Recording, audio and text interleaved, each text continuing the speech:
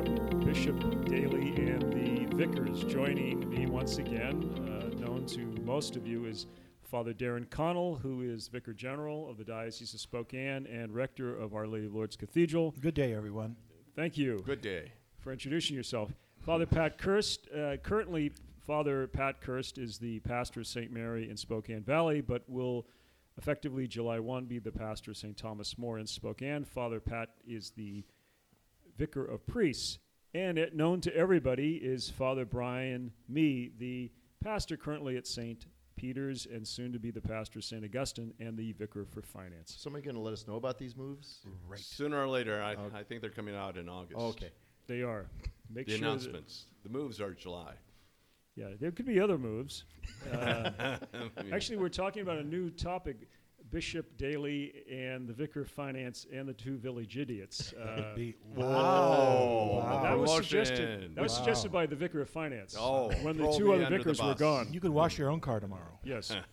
Anyway, speaking of those type of comments, it relates to an issue of evil. And as priests, inevitably in our paths, we meet people in parishes, and our listening audience certainly perhaps have asked the question, if God's so good, why is this world so bad? Why do, as they say, bad things happen to good people? C.S. Lewis, the great author, said that as an atheist, he did not believe God existed, but he was also very angry with him for not existing, for having created the world. And that was his reflection on the evil that he had witnessed, that he had seen. It seemed to take people from a relationship with the Lord. I don't know how it is in your parishes. Inevitably, we hear in this radio show about these brilliant students in the second grade who ask all sorts of questions. But now we're hearing a little bit more from the students at St. Mary's. When you visit the classrooms, Pat, very bright students. Recently, our 7th grade was studying a chapter in their social studies about imperialism during World War I. And that's a margarine, isn't it? Oh, a very good one. Yeah, it's no longer available. Butter is better for you now. Yeah, thank God. Right. And our very precocious students were very quick to note that, in our Catholic school, we talk about the goodness of God and so forth, and yet we're speaking about the evils of war and about how imperialism can bring out the worst in people, and we're raising very good questions about how could this happen, and they expanded beyond that to how can our church that we declare to be holy have been the source of some atrocities through the centuries, and they're well versed on things like crusades and Inquisition and so forth. Whoa, now crusades were not an atrocity. Exactly. Well, they were not intended to be as such, but with the wisdom of history, it's called rewriting of history. Rewriting of history, revision, and so forth. That they were aware that some bad things happened in the name of God, and so it did lead to a discussion about original sin and the reality of evil and the evil one and so forth. And so. Well, you mentioned original sin, if I might. No, I want to go back to that thing about crusades for a moment now. You were around during the Crusades, weren't you? The Rounders were in Ireland during Oliver Cromwell's time, but they were bad. They were evil. But it's like calling the Crusades evil because there were atrocities that happened during the Crusades. Is like saying the Allies during World War II were evil because there were atrocities, even though they were fighting true evil, which were the Nazis. So, I mean, yes, evil things happen even on to good people or by good people. But certainly that's a broad brush of 7th graders. I'm glad my 1st graders at All Saints dealt with that issue probably months before they did at St. Mary's. And the fact was that they realized that those things were really good. Yes. Now, can I talk about original sin? Yes. Let's talk about original sin. Father Pat mentioned original sin, and Father Mee got off on a side road there, but all I have another side road I want to go down. Evil in human history, of course, began with the sin of Adam and Eve in the Garden of Eden. And one of the things that I've thought about, I think this past Lent, in terms of their own temptation, that their temptation was obviously to eat from the tree of the knowledge of good and evil. And because Satan told them, the serpent said, God doesn't want you to eat from that fruit or eat from that tree because you'll become like him. and you won't need him any longer. You get to decide what's right and wrong, and you don't need God. And it seems to me that that's one of the temptations that we have even today, where we have the tendency in our secular culture to shun the concept of objective truth, that many people say, I get to decide what's right and wrong for me, and my truth might be different than yours. And again, it seems to me that that's precisely the sin of Adam and Eve, wanting to be God and make those decisions for ourselves, which leads to all kinds of other evils, not the least of which... Now, hold on. May I ask you a question on this? Okay. All right. So my question would be, well, why did God even have that tree in the garden if it were going to be a temptation or could bring about a possible evil? I have a feeling you know the answer to this question. He's baiting you. I'm baiting you. Yes, that's true. But well, I'm not taking the bait, so... all right. It may go unanswered for centuries. I'll try. Well, can we say something about free let's will? Let's talk about free will. That's exactly right. Father Connell was talking about what Pope Emeritus Benedict spoke of as the dictatorship of relativism. We see that rampant in our culture, especially in the West. But some have described that evil is not a thing or an entity or a being. All beings are either the creator or creatures. Evil is a wrong choice or the damage done by the wrong choice. What would you say to that, Father Mee? Evil is a wrong choice or the damage done by a wrong choice. Surely you have done... I have a feeling you're baiting me. No, I would never do this. Is not a Senate hearing. Well, it is. It is. I mean, that's if you go back to Augustine in City of God, Book 14. It's also a song, a very popular song. City of God. Let us build the city of little I hear the choir. Pelagian. The choir at the cathedral loves that song. Yes. Yeah. Easy. It's forbidden. Yeah.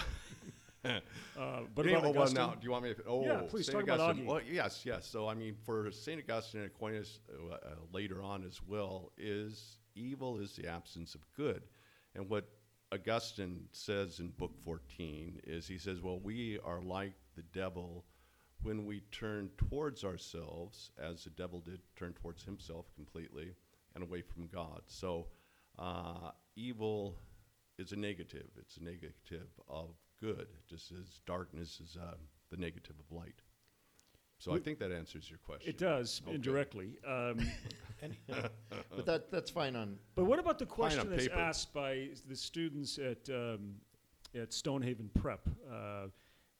If the origin of evil is free will and God is the origin of free will, isn't God then the origin of evil?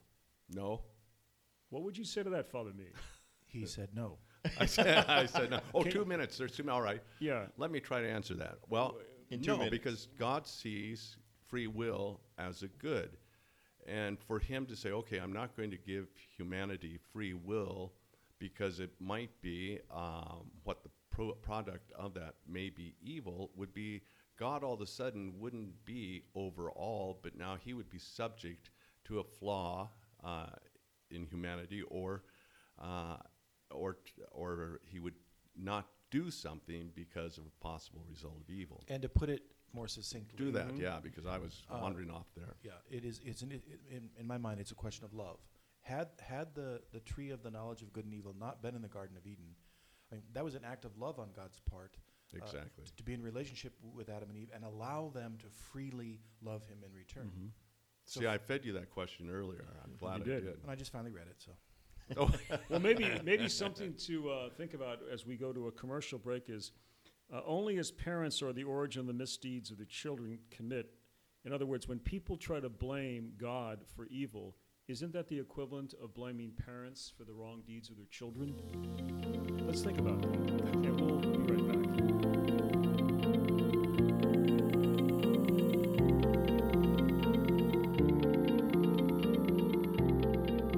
I asked the question before we had our commercial break. When people blame God for evil in the world, a question is asked, isn't that like blaming parents who raise children, blaming parents for the sins or the acts of evil of their children? That seemed to warrant some limited discussion, and then we took a break. But Father Kirst has a question about natural evil, or evils you were saying, Pat. Well, we were talking about the existence of evil as a consequence of bad choices that people make, and that we can easily see that applicable in our own personal lives and our own personal evil and falling into the temptations from the evil one. We can extend that out to structural evils we talk about, which to a large degree have to do with people's bad choices. A lot of the isms that we live with ageism, sexism, racism, and so forth, those sorts of evils that are the accumulation of many people's bad choices. But we also know about other sufferings that people have in their life that might be defined as evils, natural evils, earthquakes that destroy people's lives. And is that the result of what God has done? Did God create this world and call it good and said, oh, by the way, we're going to have earthquakes and hurricanes and all of that? And how do we respond to that and see God's place within that? And related to this, have we met in our parish assignments people who, a child? I remember the neighbors in the parish growing up when I was a boy, very faithful people, and their son was killed in an automobile accident, and suddenly God had abandoned them, and they never went to church again. And I mean, we've all dealt with situations. How do we respond? How do people, our listening audience, when they have relatives or perhaps even themselves, when they hear stories of this, how do they pastorally, charity, lead people to appreciate that God is a God of love, and these harms, these great acts of natural evil, will enter into it? How do we address these? Well, I think it's easier to start with the natural or metaphysical evils of earthquakes and just things of nature that are not choices made by us, so there's no intent or moral element to it. They're just evil, as we see it, evil things. 17th century philosopher Leibniz, Igor. He's been discredited. Igor. He was, I think his descendants are going to All Saints School, actually. But he said, well, maybe part of it is that we human beings, we only get a glimpse of something. So if we take something very simple, we'll say, well, play like think of a pine needle. Now, of course, we can't think like a pine needle, but for the pine needle sitting there on that tree one day, all things are good, and then all of a sudden it falls onto the ground, and then it's rotting. I mean, that's all horrible for the pine needle. Unfortunately, as far as we know, it doesn't have many thoughts or feelings. But the pine needle has to fall to the ground and rot to provide, an acid for the soil, and therefore, Leibniz's point is, in the bigger picture that only God can see, there's a good coming out of what appears to us in the moment as evil. That's more difficult for us to perhaps reflect upon when all of a sudden it comes into evils that affect or touch our lives. But there has to be that awareness, and part of, does God allow evil in the world? Well, no, he doesn't really allow evil in the world. He permits it, yes, but it's also to show, or allows God, that he can even bring good out of what we see and what appears as evil. Well, we've all had to have funerals of tragedies, suicides, and the death of children, and perhaps even our own families. We've experienced that, and at those times, I always try to answer that question. Why did this happen? And quite frankly, I steer away from why it happened, and I point people to, at the cathedral anyway, the Cathedral of Our Lady of Lourdes, the Mother Church of the diocese. Is it still the Mother Church? It still is. Got to change that letterhead. We have a beautiful image of Calvary in the high altar, carved in marble, and I often call that scene to mind. What must have been in Mary's heart as she stood there on Good Friday and watched people humiliate, torture, and murder her only son? If someone had said to her, well, Mary, I know this looks really bad, but in a couple days it's going to be fine. Don't worry about it. She could have easily thought, you're crazy. How can you, in fact, she could be insulted by that. How dare you tell me that anything good could come out of this? Mm-hmm. And yet God, in his infinite mercy, compassion, and power, did not let evil and sin have the last word in his life, in his son's life, and he will not have it be the last word in our own lives either. I think what Father Connell brings up is, and related to what Father Mies said, that we know something, but we don't know all. And I suppose that when we are fortunate and blessed to meet God, at the judgment. But what we do know is the greatest evil that ever happened, both spiritually and physically, the greatest sin and suffering was when perfect love, Jesus, was hated and crucified.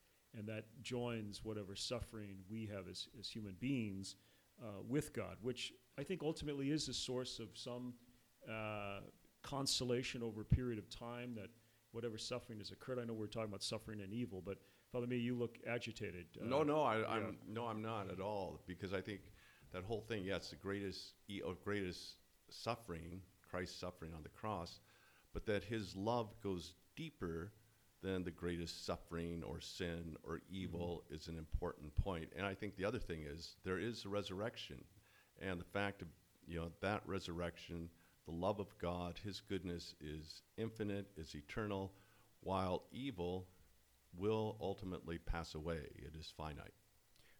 In the Last Supper, when Judas leaves, and those words of Jesus to him as he was the vicar for finance, he was. Not the village idiot. There's a great, No, he's not the great village. resemblance, actually.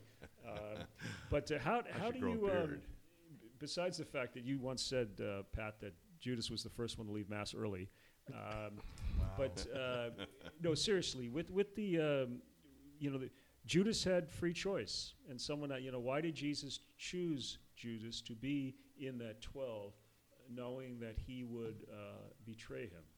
How is that? Do the precocious kids at any of your parishes ever ask that question, or is that just asked at the priests' gatherings? My kids give the answer. Do they? To that, yes, yeah. And it's kindergarten kids, right? Well, preschool, actually. My sister teaches in the preschool. Mm-hmm. Oh, nepotism. No. Go on, Put. What was your question? How do you answer the fact that, with Judas, in fact, someone just was speaking to me yesterday about the role that Judas played. He had free will. When he betrays Jesus, and then afterwards he does it, he throws. And what is the word of the words Jesus said? Better he had never to be born. Mm-hmm. Better for him, but I think it goes back to that point of the tree in the garden, or God allowing evil, is let this person play his role, but God is not subject, Jesus is not subject to the whims or the behavior of Judas. He is above that. So God's plan is carried out while all these evils somehow are subjugated to his what's going on above them. And God's I think good. Related to that and Judas's act of betrayal and ultimate suicide, it's very interesting to note that the church has never declared that Judas is in hell, that he's burning forever in hell, which is kind of at least for me, a bit of a consolation that you can do something as bad as Judas did, and still, by the judgment of man, you can't condemn that person. You entrust the person to God's judgment and to His mercy. And for me, anyway, that's a bit of hope. What about there are those, I remember when I was teaching, and I remember someone not in the religion department, but employee once made that didn't believe in hell and thought that hell was this world. Well, I thought that individual lived a rather comfortable life. Do people ask the question frequently, or has it been asked of us, does hell contradict a loving God? Before we might go to a How break much time now. do we have? Oh my, well. All right, we're going to take a break. You better take a break. That's a big question.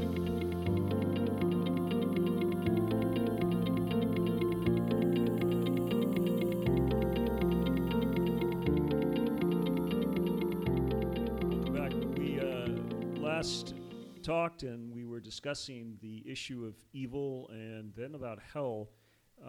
I mentioned someone I had listened to at a conference talking about that this person did not believe in hell at all because she thought that this world in its pain and suffering was hell enough.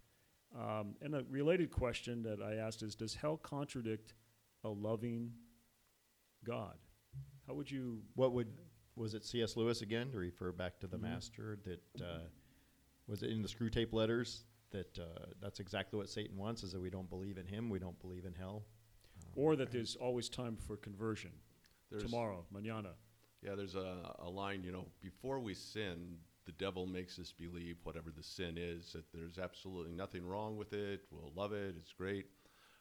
And then no sooner do we sin than the devil attempts to convince us that there's absolutely no forgiveness. How could we ever be forgiven for such a thing? But could I tell a story? Sure. Bishop? If it's short. It's short. All right, I'm going to 30 try to make it. seconds. All right, 30 seconds. And all right. it can't be true. Well, it is true because it comes from Athanasius's. He would never lie. His biography on the life of St. Anthony. And now, St. Anthony, to make it quick, went out to the desert. He was going to, and these monks, the hermits, went out to the desert not to escape evil, but to do battle with the demons.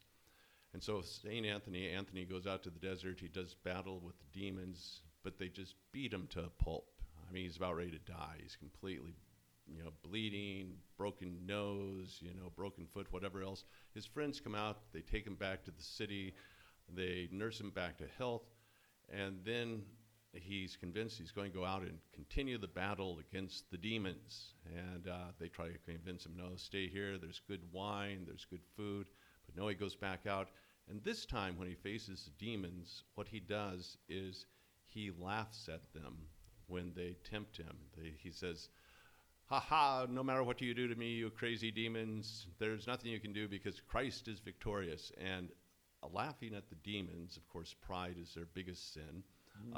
It ran them off. So I think sometimes we have to be joyful warriors. We have to be even jolly warriors against the evil we see in the world, and recognizing that the armor we have on us is Christ, and Christ is victorious, and that's so we enter into a joyful battle against those demons. I think that's an excellent point, Father Me, because in the, sometimes when you're meeting with people, and it reminds me of that line in the Exorcist when the younger priest, Father Marin, Father Karras asks Father Marin, why this dramatic expression of evil?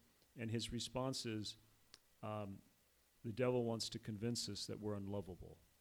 And if we have people perhaps who are in a pattern of sin, and in their feeling of unworthiness, they don't think that God in his love can't forgive them, and consequently it is a burden for them. Their life is more of a struggle, and that is very much an aspect of evil, the loss of joy and hope that comes from Christ.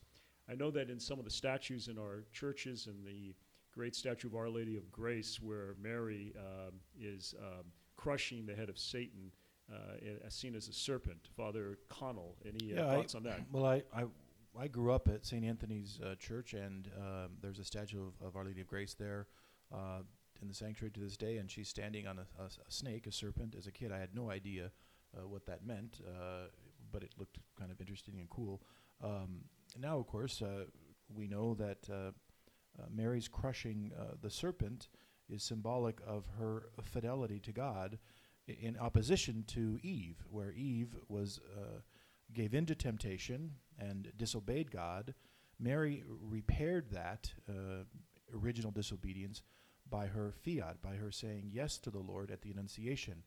Be it done to me according to your word. I don't understand this, but I'm going to go along with you Lord, and do what you ask of me. And by that act of obedience, she crushes the disobedience of Satan and Eve. And so it has an important part in terms of our own piety and our own our liturgical life, that particular image of Mary.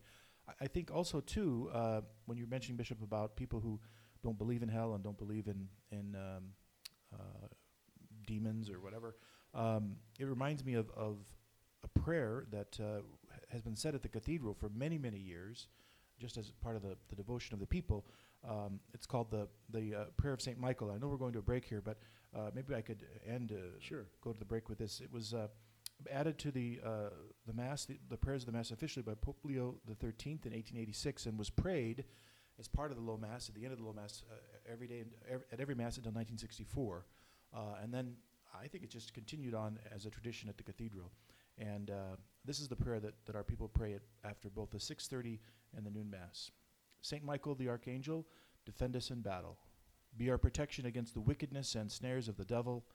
May God rebuke him, we humbly pray, and do thou, O Prince of the heavenly host, by the power of God, cast into hell Satan and all the evil spirits who prowl through the world seeking the ruin of souls. Amen. Very good. We, in our parishes, in our schools, and in our religious education programs, we all meet with families who have experienced in some way suffering. And as a church and messengers of the risen Christ, we are given this unique vocation to speak to the people of God's love and mercy. And at times, just as we will have those who don't believe in hell or evil, I'm reminded of there's an Irish Vincentian named Pat Collins who wrote a series of books on prayer. And he spoke himself as a priest ordained in the 70s that he did not think evil existed, that evil was just basically people who had illnesses, emotional illnesses, until he went to Dachau. And he said there he felt the existence of evil. And so it is a reality in our world, and yet as a church, as saved by Jesus Christ, who has given us himself in word and sacrament, we are called to lead people to come to God's love and mercy and to deal with the reality of choice, free choice. We know that those are the decisions that do get people into difficulties. And we maybe might want to conclude with part of the Eucharistic prayer, which I think it would be an opportunity for our faithful to reflect when they hear this in the canon. Father, accept this offering from your whole family. Grant us your peace in this life. Save us from final damnation, and count us among those you have chosen.